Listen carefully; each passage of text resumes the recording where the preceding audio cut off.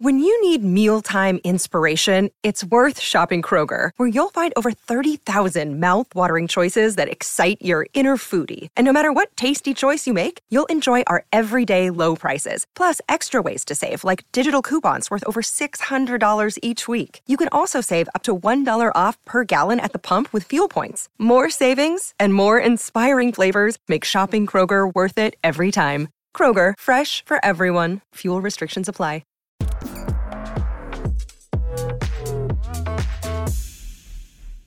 Hello and welcome back. Here's why you need to watch today's Real Vision Crypto Daily Briefing. Galaxy Digital pulls out of its deal with BitGo. We'll explain what happened and why it matters. Plus, Lyn Alden drops by to share her thoughts on how macro conditions are affecting Bitcoin. We're going to break down what she said and leave you with the key takeaways. This is your show. Please send us your questions on YouTube, Discord, Twitter. We want to hear from you. My name is Nico Bruga. With me today, we have, as always, Ash Bennington. Let's get started with the latest price action. Cryptos are slightly in the red today. The price of Bitcoin spiked to a high above 25,000 over the weekend before being rejected. It's currently trading slightly below and around 24,000, down roughly somewhere around 1% in the last 24 hours. Ash, although Bitcoin is the market leader, with the upcoming merge, a lot is going on with Ethereum. What's the price looking like today? That's right, Nico. Ethereum touched a high of 2,000 over the weekend, which is the first time we hit the 2K mark since May of earlier this year. It's currently trading below that number, around or just below the 1,900 mark right now. That's down about 1% in the last 24 hours, but up nearly 6.5% in the last 7 days. This could be perhaps, as you point out, to growing enthusiasm around the upcoming merge. Back to you, Nico. Wonderful. Thank you, Ash. Moving on to our top story today. In a statement issued Monday, Galaxy announced it would be terminating its acquisition agreement with BitGo, claiming that BitGo didn't deliver its 2021 audited financial statements by July 31st, which was a requirement of the acquisition agreement.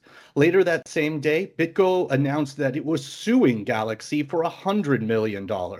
In a statement shared with Real Vision, we learned that Bitcoin has hired Quinn Emanuel as its legal counsel.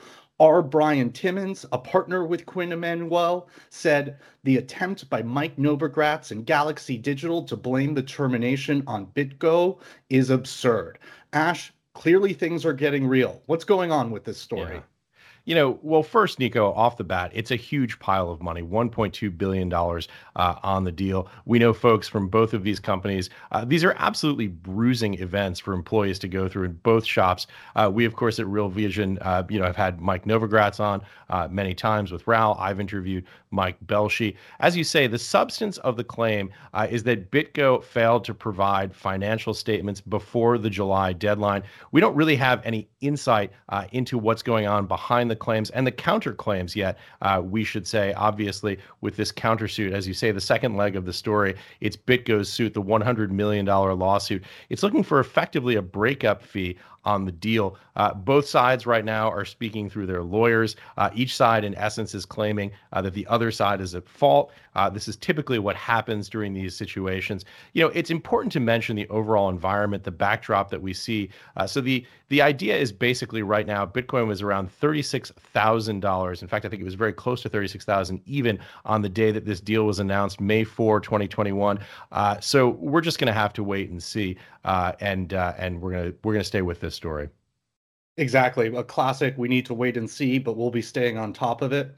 As we speak about it, there's also news of Bitcoin miner Prime Block terminating its $1.25 billion merger with 10x Capital.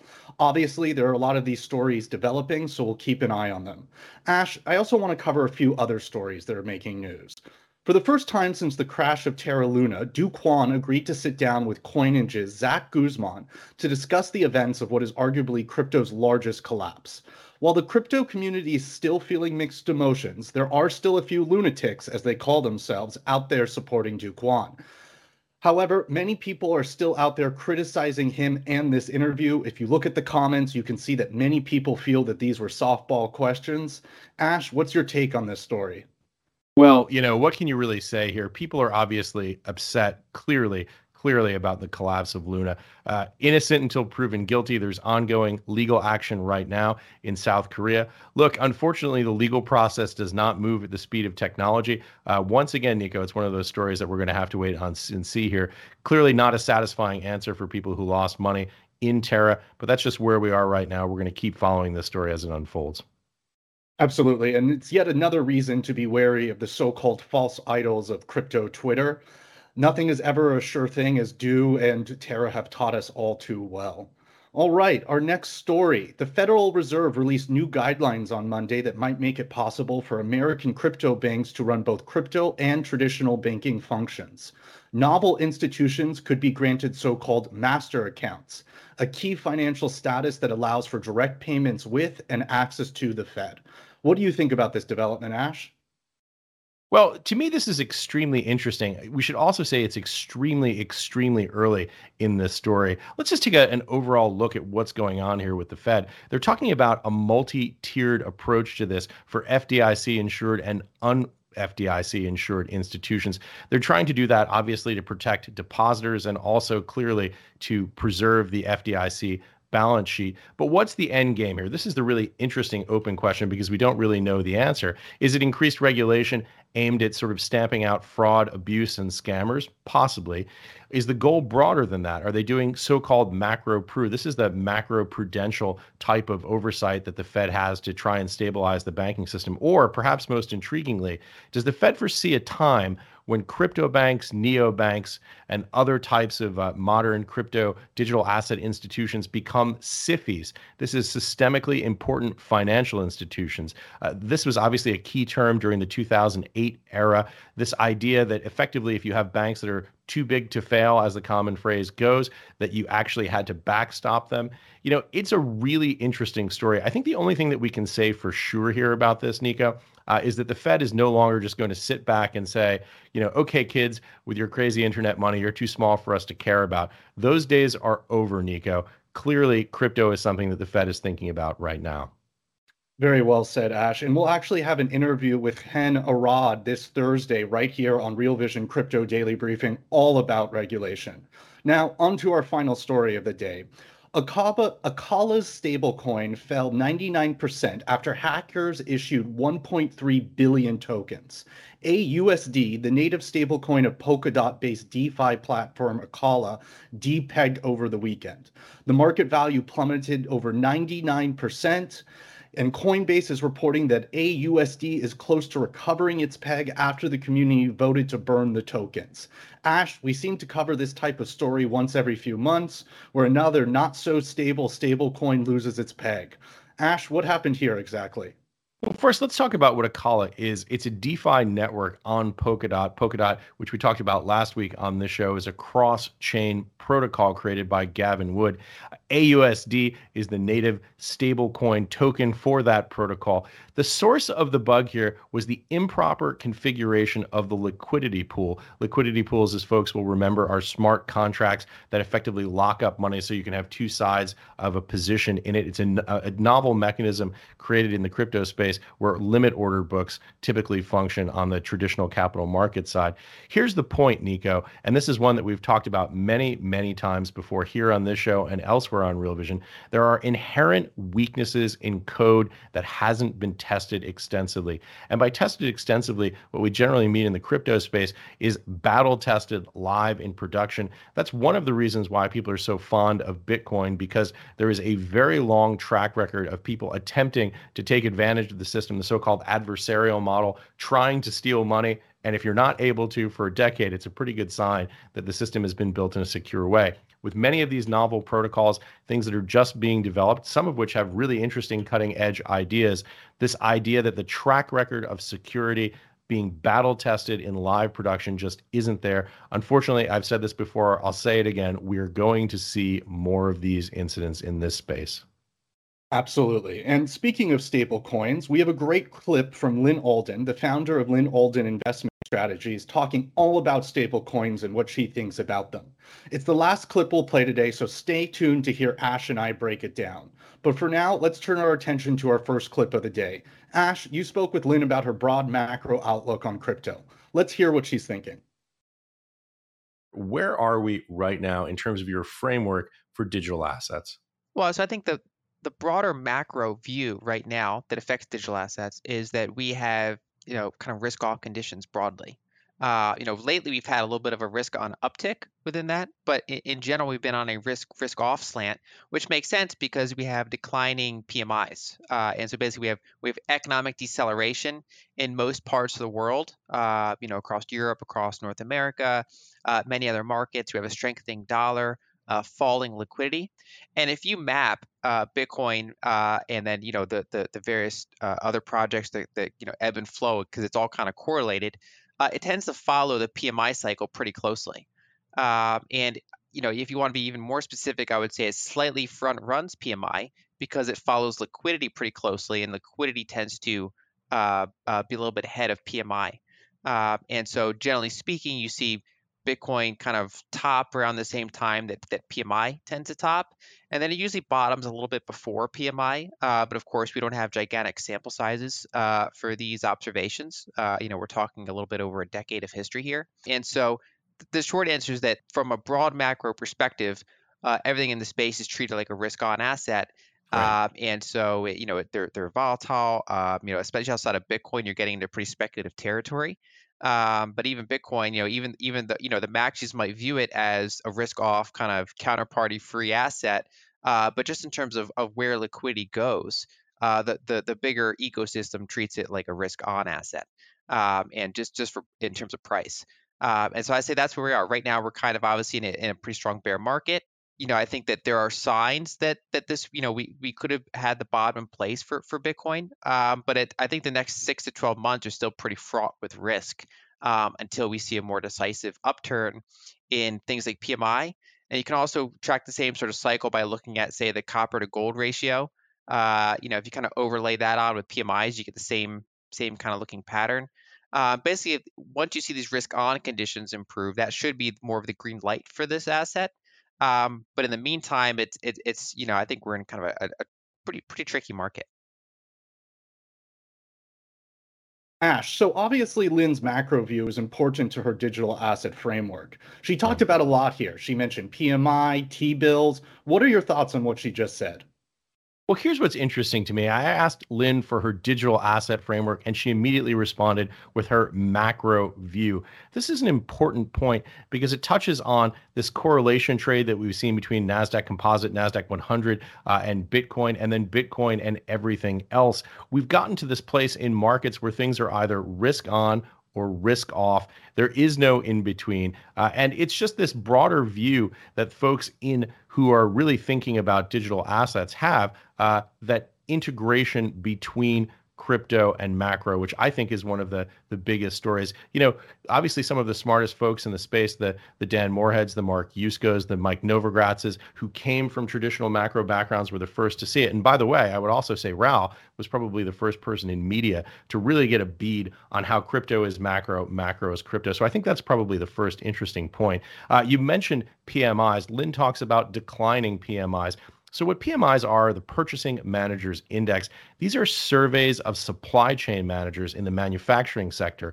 Why does that matter to crypto? Well, it's because it's a leading indicator of economic growth or contraction. Now, why does that matter to crypto? You might ask, this off-the-grid asset. The answer is liquidity. If the economy is seen to be growing more slowly, meaning PMIs are declining, that's positive news for inflation, meaning inflation will decline, which means the Fed is much more likely to tighten at a slower pace as they engage in quantitative tightening. So I know that this is a lot of sort of different hops here, but this is how macro people are thinking about the space. There was a term that we used back in the 2008 era. Bad news is good news. And the idea here is that when you get negative news for the economy, the Fed would loosen in that era, and in this era, tighten more slowly. I know this can be a little confusing. As I said, there are a lot of hops, but I think Lynn is very clear about her framework, and I think it's really an intriguing one, Nico. At Evernorth Health Services, we believe costs shouldn't get in the way of life-changing care, and we're doing everything in our power to make it possible. Behavioral health solutions that also keep your projections at their best? It's possible. Pharmacy benefits that benefit your bottom line? It's possible. Complex specialty care that cares about your ROI? It's possible. Because we're already doing it. All while saving businesses billions. That's Wonder made possible. Learn more at evernorth.com/wonder. Likewise, Ash. And I have to say, every time we dig deep into this crypto macro intersection, my mind just goes, it's a lot to handle. But let's turn our attention to the next clip. Ash, here you ask Lynn about the correlation between NASDAQ and Bitcoin. Let's listen to what Lynn has to say about it. Something else that you said at the top of the show was the idea of how everything effectively gets treated as a risk asset now. You know, if your employer were to block every site that listed Bitcoin price and you wanted to get a sense of where it had traded that day, you could go and see where the NASDAQ 100 or NASDAQ Composite was trading. This idea that correlations go to one, talk a little bit about that. You also mentioned that people who are very passionate about Bitcoin have long said that Bitcoin is going to be an off-the-grid asset, an asset without correlations to traditional markets. That's not something that's happened yet. How do you think about that, particularly in the context of the broader macro framework that we're discussing? So I think one way to think about it is that, whatever liabilities are denominated in, that's going to be the main risk-off asset, right? Because when you have a risk-off conditions, essentially what you have is asset prices falling relative to liabilities. And so right now that's fiat currency, and globally, specifically, it's the dollar, right? So the majority of global liabilities are denominated in dollars, or at least the most of the biggest plurality of liabilities are denominated in dollars, especially for Western markets. And so that means basically when you have the Fed tightening policy, what they're essentially doing is putting pressure on asset prices relative to everyone's existing liabilities. And so that creates demand for dollars. That creates demand for dollar equivalents, like very short duration T-bills. Normally in non-inflationary environments, that would also create demand for longer duration treasuries. Obviously, that was complicated this time by how inflationary the environment was and other factors. And so in general, in a very practical sense, when you have the incumbent system, which is worth, tens of trillions of dollars in the United States, broad money supply, and then, nearly 100 trillion globally, that our liabilities are denominated in our mortgages, various business loans, government debt. There's all these liabilities denominated in that. That's going to be in practice the risk-off asset. And so if you have the Fed purposely engineering asset price destruction, you're generally seeing everything correlate because you have, say, when you look at why equities are going down, it's not really that their earnings are suffering yet. They started to get a little bit like that in quarter two, but essentially, from the beginning of this year, it's not like you had a rapid fall off in earnings from the beginning of the year. Instead, what you had was multiple compression. You had a reduction in equity valuations. And that's the part that tends to be quite correlated with, say, something like Bitcoin, because that basically just represents money flowing out of risk assets and being, as you have the dollar hardening compared to those assets, at least temporarily. The environments where you could have something like Bitcoin decouple from the NASDAQ, in my view, would be a situation where liquidity is fine, but you have earnings deterioration, right? So it could be margin pressures. It could be things like that. That's where generally you'd expect something like gold and Bitcoin to kind of decouple, and you could have Bitcoin treated more like a commodity in that regard. But if you have the opposite, if you have earnings are fine, but you mainly have multiple compression, that it's not surprising to see pretty strong correlation between something like the NASDAQ and something like Bitcoin. Ash, Lynn was explaining why we saw equities going down this year. She said it's not really that earnings are suffering, it's multiples compression. She also briefly mentions earnings compression. Can you explain multiples compression and earnings compression for me, Ash? What's the difference? Yeah, absolutely. So this all starts with PE. This is the PE ratio, the price to earnings ratio of a stock. It's the price of the stock divided by its earnings. So the higher the PE ratio, the higher the multiple you're paying on earnings. So what she's talking about here is the way that people who are in the space think about multiples. Multiples can expand when prices rise and earnings don't, meaning you're paying more for those multiples. They can also compress when prices fall and earnings stay flat, meaning you're paying less for earnings. Lynn is saying that if earnings deteriorate and liquidity remains strong, you could see a decoupling of Bitcoin and NASDAQ, presumably because the decreased earnings power of stock would make them less attractive to investors relative to digital assets. Conversely, if she says you see multiple compression, it's not surprising to see those correlations remain tight, if that makes sense, Nico. That it does, Ash. Thank you as always for explaining this so clearly. Let's turn our attention to this next clip where Lynn talks about how the dollar affects her macro thesis. Let's take a look. Let's talk a little bit about the dollar. I'm looking at a 1-year chart of DXY dollar index here, obviously up considerably, trading at 106 as we film this here on Monday, August 8th. Talk a little bit about the role of the dollar in your macro thesis and how you think it impacts digital assets. So that's the unit of account that many of us are using when we're measuring the price of assets. And so if the dollar is strengthening, at least on a relative basis compared to many other fiat currencies, when you translate things back into dollars, it's a challenging comparison. In addition, it affects global economic growth because, for example, the marginal growth in the world is in emerging markets. That's where the majority of population is. That's where we have less GDP per capita. So it's easier to get the marginal growth from those economies. You generally have better demographics in most of those countries, unless you look at specifically countries like China that are kind of still quasi emerging markets, or at least classified as such.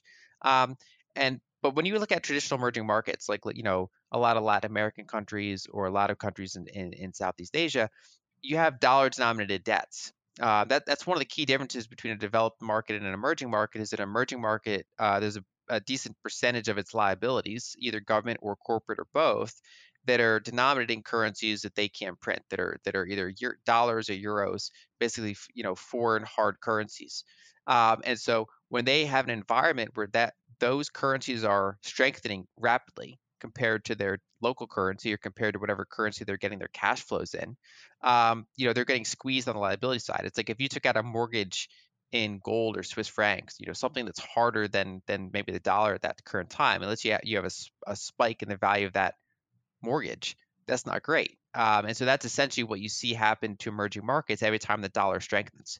And it's not necessarily as bad as you expect right now because a lot of the strength we're seeing in the dollar index is specifically its weakness in the euro and the yen, more so than it is, say, super broad-based dollar strength. But there is still Right. a component of dollar strength there as well. And that's, of course, because, you have economic slowdown, so those liabilities matter. And then you have the Fed being more aggressive on tightening, at least compared to the ECB and the BOJ. And so essentially what you have is, corporate earnings globally are being translated, say S&P 500, they're being translated back into fewer dollars when they get reported. And then you also have tightening conditions on emerging markets. And then you also have tightening conditions on, like I said before, U.S. real estate markets, basically anything that's rate sensitive. And so you see this kind of, pull down in a lot of different asset prices. And I think that the dollar is kind of one of the key things to watch. If you see the dollar roll over, pretty clear signs of momentum reversal, that'd been a pretty attractive sign to really kind of push the emerging markets, push things like Bitcoin, push, maybe the commodity trade again, kind of these more risk-on type of conditions. Whereas as long as the dollar's high, and especially if it's high and rising, it's really hard to get kind of sustained rallies in other asset prices when that's happening. Gold can kind of hold its own in that environment, but even gold can suffer in those types of conditions. Okay, lots to unpack there, Ash, but let's start with Lynn's argument regarding the strengthening of the dollar and how that would affect Bitcoin. Can you shed some light on just what she's arguing here? Also, why is Lynn looking at the DXY dollar index? Yeah, so there are a lot of points that are tied together here. I'm going to touch on some points that Lynn just made and some points that she made in a previous clip. I think it was in the last clip where Lynn said, whatever liabilities are denominated in, that's going to be the risk-off asset. Let me just unpack what she means here. So asset prices fall relative to liabilities. As Lynn says, liabilities, for example, for individuals are your mortgages, your credit card obligations, commercial and industrial loans for businesses. So that's what the risk-off trade is about. It's about the decline in the price of assets relative to the price of obligations. I think Lynn's been just incredibly sharp and crisp in the way that she describes that. So DXY is now at the highest level since the dot-com bubble implosion. DXY is dollar index. It's a way of measuring dollar strength. It's mostly composed of euro and Japanese yen. So this is what we were talking about and how it ties in to her views of earnings compression and multiple compression. But I want to focus a little bit here on DXY specifically and her arguments about EMs. These are emerging markets, because it's part of Lynn's broader macro thesis. She points out that the fastest marginal growth in the world is happening in emerging markets. They are growing very fast. This makes sense. There's a low base of industrialization. They also have much more positive demography, higher fertility rates, higher birth rates than we do in developed markets. So the risk to emerging markets is that they have dollar-denominated debt. What that basically means is that emerging market countries often borrow in dollars because they have a hard time borrowing in local currency, because if the currency moves against them, the lender then loses money, so that they don't typically like to do that. The idea here is if the currency moves, emerging markets can get absolutely hammered. Obviously, there are more vulnerabilities to emerging market currencies than there are to developed market currencies. So this is all part of Lynn's broader macro thesis about how the global economy interacts with the digital asset space. So if you have currency liabilities that are other than in the base currency where the loan is made, you have these challenges. What's interesting is she's saying she's not seeing this happen right now because this dollar-denominated DXY dollar index is mostly in euro and Japanese yen. I know Lynn and I went down a little bit of a macro rabbit hole here, but here's the big picture takeaway if you're listening to this video and you're a little bit confused by it. Crypto is macro, macro is crypto, as Raoul says all the time. And by the way, I would say one of the really cool things about Real Vision, just on a personal note, is, when I started here in 2017, there were videos. The first time I watched them, I was assigned to them as an editor. I thought, I don't know what the hell this guy is talking about. But once you watch it 2 or 3 times, you hang in there for a couple of weeks or months, somehow magically the dots begin to connect. It's the kind of spooky, magical, cool part about what we do at Real Vision. I know this one can be a little deep, but that's sort of what Lynn was talking about, if that makes sense. Families have a lot going on. Let Ollie help manage the mental load with new cognitive help supplements for everyone 4 and up, like delicious Lolly Focus Pops or Lolly Mellow Pops for kids. And for parents, try 3 new Brainy Chews to help you focus, chill out, or get energized. Find these cognitive health buddies for the whole fam at ollie.com. That's OLLY.com. These statements have not been evaluated by the Food and Drug Administration. This product is not intended to diagnose, treat, cure, or prevent any disease. Absolutely, Ash. Very well said. And also, if anybody's interested in learning more about this and getting that crash course Ash mentioned, please check out our Real Vision Academy. You can get, a full top to bottom view of investing from the greatest minds in the space. So back to our interview here with Lynn. Speaking of dollars, here's how stable coins play into Lynn's thesis considering the US dollar. Let's take a listen. There are a lot of people in emerging markets, developing countries, frontier countries that want dollars, and it's challenging for them to access dollars.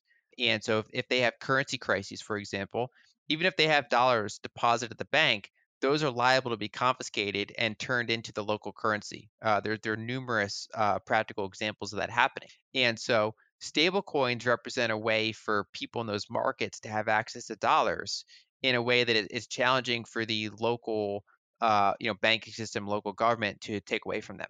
And so the issue of stable coins, of course, and I'm talking about the fiat collateralized ones, not the algorithmic ones. But so the fiat collateral, the actual stable coins, they are centralized, but the key issue is that the central hub is outside of their jurisdiction, right? So if you're in Argentina, if you're in Turkey, if you're in a country, if you're in Nigeria, and if you're having problems with your currency in terms of high inflation, and you want dollars, basically those represent these kind of current ability to get dollars. And they're still working out kind of the regulatory issues, like regulation might look a little different 3 years from now than it looks now. But basically those represent these kind of pools of dollars that can be accessed globally. And that has pretty interesting implications because it makes it easier for the world to hold dollars. By the way, is that bullish for the dollar in your view, this idea that there's now the digital dollar that is available outside the dollar-denominated banking system? I think around the margins, yes, because so in a world without stablecoins, I'd be a little bit more bearish on the dollar because we are seeing a shift where I think we're entering a more polar currency world where, especially throughout Eurasia, you're going to see just kind of changing reserve practices, kind of a diversification of payment channels. And I think we're headed that way before the war, and then the war just kind of kicked it up a notch, accelerated that whole thing. So that's been one of my theses. But on the same time, you have a slight offset to that in the sense that the people, regardless of what their central bank's doing, they can go out and buy dollars now. And so basically, you've increased the total addressable market for dollars or specifically, you've allowed a larger share of the total addressable market to actually access them in a way that makes sense to them. It's also interesting because it monetizes treasuries. It turns treasuries into a medium of exchange because stablecoins don't just use bank accounts as their holdings. They can also use things like T-bills. And so you actually are effectively using to the extent that some of these are actually used as a medium of exchange in developing countries, you're by proxy, you're basically using a T-bill as a medium of exchange. And so I do think this has implications. It's on the macro scale, it's still a relatively small market. I mean, you're talking over 100 billion, so it's not a small market. It's becoming a meaningful market. But if that becomes many hundreds of billions of dollars or $1 trillion, that obviously has pretty strong implications for the dollar. And I think we're in an environment where, I mean, like an Argentinian explained it to me. He's like, if I want currency for the next month, I hold it in local currency. If I want some savings for the next several months or a year or more, I'll use some stable coins. And if I want super long-term savings, I'll put some into Bitcoin, which is obviously more volatile and has more appreciation potential. And I think that's kind of the environment that we're in for a period of time, subject to what happens with regulators. Because, like I said before, those stablecoin providers are, centralized, and they're therefore subject to regulations. They can blacklist accounts. They basically have to comply, with the major powers, international laws. So this is obviously a macro masterclass, but Ash, can you shed some light on why Lynn sees stable coins as bullish for the dollar? Is that good or bad for the crypto market at large?